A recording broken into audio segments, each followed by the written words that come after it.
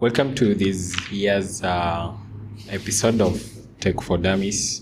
Today we are looking at the rise of Square, and here with me is William. He will help us understand where this startup has come from and maybe give us where it is today, and maybe later on we can make some predictions on where it's going. So welcome. Thank you, Kevin. Yeah, so you've been in this shop before. But at that time, most of the time anyway, we've been talking about startups. Yeah. So today, mostly fintech. Anyway. Yeah, mostly fintech. Yeah. Square is still in fintech, right? Sort of. Yeah. All right. Yeah. So it's an interesting thing because everyone, I've been doing some Googling anyway, and I've realized that everyone is searching for fintech stuff, how to start a fintech, something like this. Yeah. So what can you tell us about maybe just a little bit about fintech industry, and then you can jump right to start Squares. Well, fintech is an industry that most of the people used to think that when you hear fintech, right, you think about big people, big financial technology providers, people like Finaco, like basically those big software providers for banks and all that. Yeah. But in the recent years, fintech has evolved into people providing consumer-based fintech products. Right. These are things like wallets, things like lending apps, such technologies. Right. Yeah. So fintech has evolved from enterprise into consumer based. Right. Yeah. So it's moving away now from the say B2B, that's business to business, yes, to B2C. Yes, and even recently peer to peer. Right. Whereby we're able to transact directly with one another, because if you look at specifically here in Kenya, right, for peer-to-peer we have something like M-Pesa, whereby you don't need to go to a bank to transact with someone. You can basically just send someone money directly. Right. Well, although in the back, maybe in the back there's a bank involved, but to a customer, to a layman who is using M-Pesa, right, it's basically sending someone money directly, because you don't need to wait for 3 days for someone to verify the transaction and all that. Basically, this that used to happen in traditional banking, whereby you used to send money, and then whoever is receiving the money would have to go to a banking hall, and then there would be a cashier there verifying whether the transaction has actually quite happened. Right. Nowadays, there's a peer-to-peer where you can just send someone money and instantly they receive the money. Right. Yeah. So yeah, I guess that's the word, the instant. Now, maybe back to the topic, Square. Yeah. What can you tell us about maybe where it started? Maybe tell us a little bit about the founders, because I understand he's a famous guy. Yes. Right. So Square actually started in a very funny way. Right. One of the founders, Jim McVeigh, I think. Right.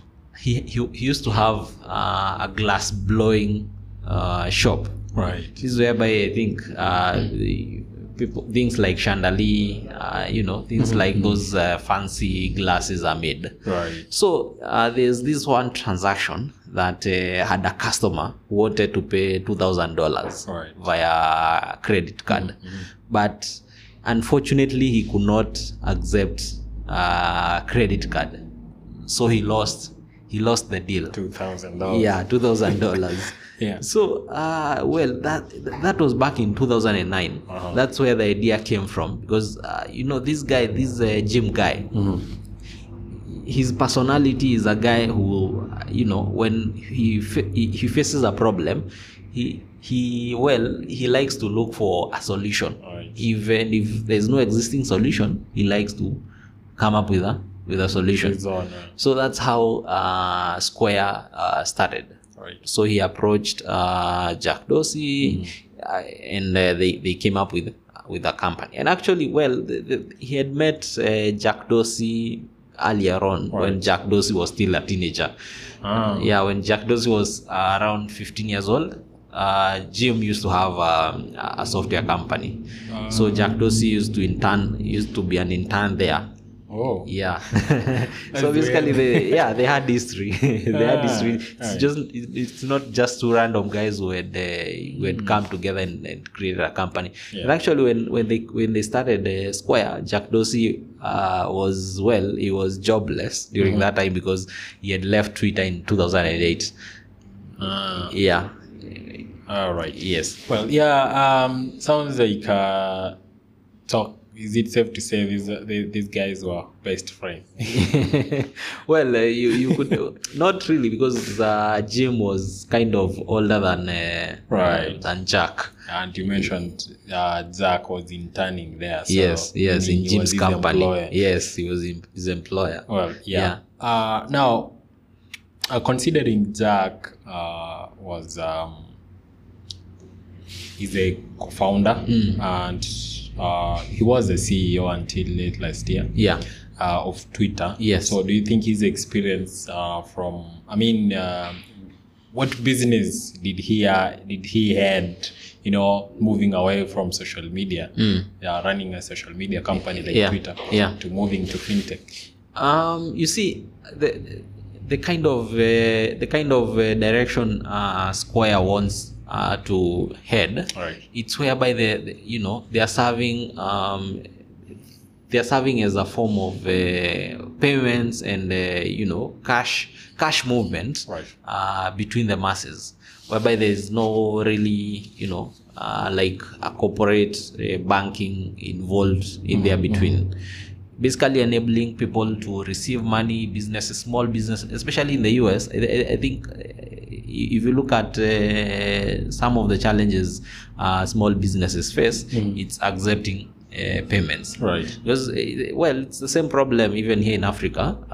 Because if you go to like let's say a normal mama mboga, you'll until recently during COVID times. Initially, nobody was accepting M-Pesa and all that. Yeah, so it's basically the same kind of problems businesses in the US face, whereby you find a business doesn't accept credit cards and all that. Yeah. Because you see, credit cards, it's a bit complex, to maybe accept this fraud and all that. Right. So what Square is providing is as a form of ease of payment, whereby you and I are able to send money to one another through they do have an app called Cash App. It's very popular. Actually, if you go to the US and you meet a homeless person, they do accept Cash App. Right. It's not a lie. Right. You meet a homeless guy there and he wants maybe some money for food. Right. Those guys have Cash App. So it's that accepted. Right. Yeah. Wow. Well, now that we mentioned the Cash App. Yeah. So what are the products do they have, and what are their functions? Square has quite a number of products. Right. They have now the POS for the business. Right. So they also have a Cash App business. Right. They also have they also have Square Payroll.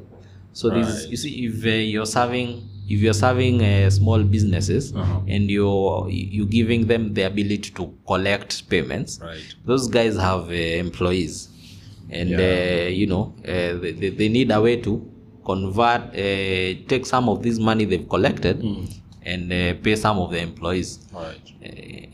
And such an activity requires that maybe you hire a payroll person to do the payroll, and small businesses definitely don't want to incur the extra cost of having maybe just someone who runs. You see, if you're running maybe a candy shop, and you need to pay your employees.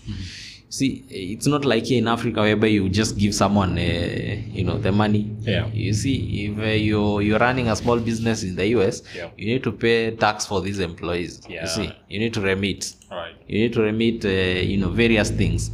So if you look at maybe a small business owner in the US, maybe they might not have the know-how to maneuver around this payroll thing. Yeah. So Cash App also Square also provides Square payroll. And recently they also acquired in 2018, I guess they acquired Weebly. Yeah, and they also acquired some stake in Tidal. Right. And also, actually, recently they renamed in December. I think they renamed to Block, because I think you see, not Square, the product. Okay.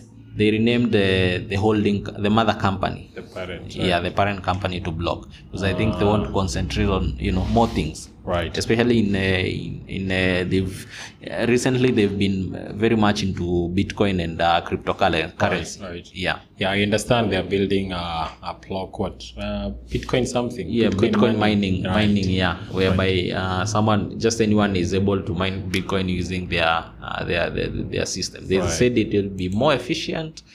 Well, I'm yet to see. Yeah. So it's Jack doing the thing. Yeah. Now, when the company went public, it was the first time they went public. Yeah. Their shares were trading at $9. Yes. As of today, it's trading at $133. That's just a little bit above $100. Yes. But okay, with a revenue of 9.49 billion as of 2020, the company is yet to post profit. Yeah. What do you think? Because this is something that we've seen with most with startups. most unicorn startups. Yeah, the 1 billion ones. Yeah. What's going on? Like, what's the issue here? Like, they have customers, right? Yes. You even mentioned that the Cash App is everywhere. Yes. What's going on? Well, if you look at in the last 10 years, Right. Of a Square existence, Right. they've been growing like crazily. Right, that's true. And to sustain such kind of growth, you need to do acquisitions, you need to do product development, you need to do, Right. basically you need to, and then if you look at the fees they charge to transaction on these Products. basically they have like razor thin margins. It's true. Yeah, like 1% of transactions. Yeah, very razor thin. If you look at the alternative, people like PayPal, These are huge guys. Yes, those are huge guys, and then their fees are crazy, very crazy. Right. Yeah? So if you look at their kind of growth, is not about the amount of fees someone can charge. Right. It's about the number of users they have. Right. Yeah. So, well, if you look at to sustain such growth, you need to spend a lot of money in product development. Right. You need to spend a lot of money in acquisitions. Yeah. Because actually, recently they've acquired a company called Afterpay. Right. So Afterpay facilitates things like what we have here locally, the Lipa Later. Right. Take the product and then pay later. Pay later. Right. Yeah. So if you look at the kind of businesses, the kind of business model they have, Right. they are definitely consuming a lot of money. Yeah. To sustain that growth. Yeah. Because they also have a model whereby the people who use the small businesses who use their POS to collect payments, they're able to get credit, Right. based on their transactions. Right. Yeah. So that's making it easier for them now to get the money. So Yeah. Because if you look at small businesses, it's the same everywhere. Whereby when you go to the bank, the bank will look at you and say, no, we can't give you a loan, but that's true. Yeah? That's true. But you see, people like Square, people were able to give this business a loan based on the transactions. Right. Because definitely you've been collecting transactions for them for like a year. Yeah. You know their cash flow. Right. You know how their business, how much their business is worth. Right. You know, Right. in terms of actual figures, not what you know the banker is seeing there and saying, no, it's not worth the risk. Yeah. So is it that also because you know Square entered a very competitive space. Yes. They're competing directly with the likes of Walmart. Yeah. I hear Walmart has the same type of software. Yeah. Also Google. Yes. There's also Google Pay.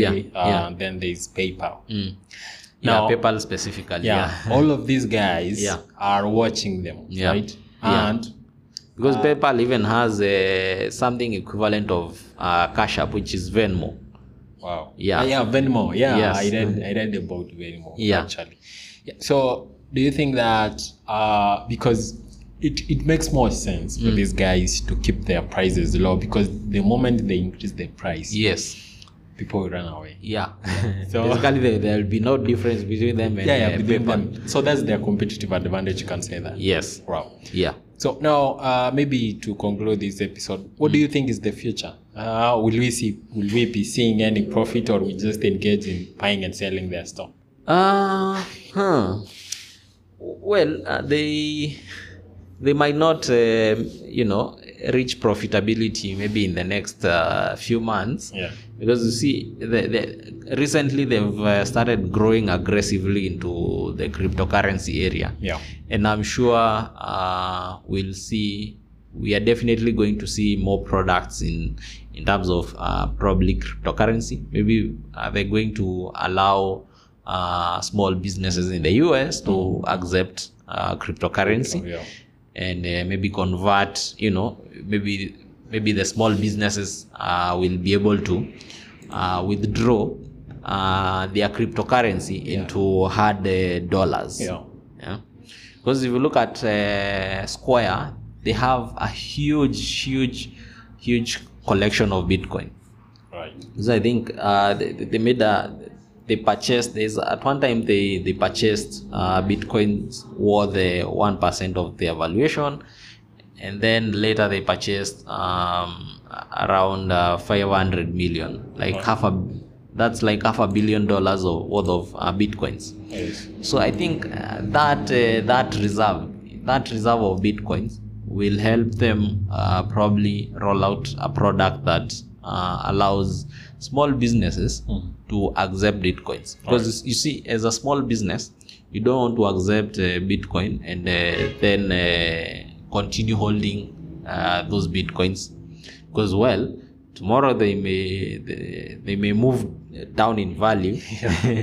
Probably as a small business you want to accept, and then at the close of business you want to withdraw that money immediately and go and bank it. Right.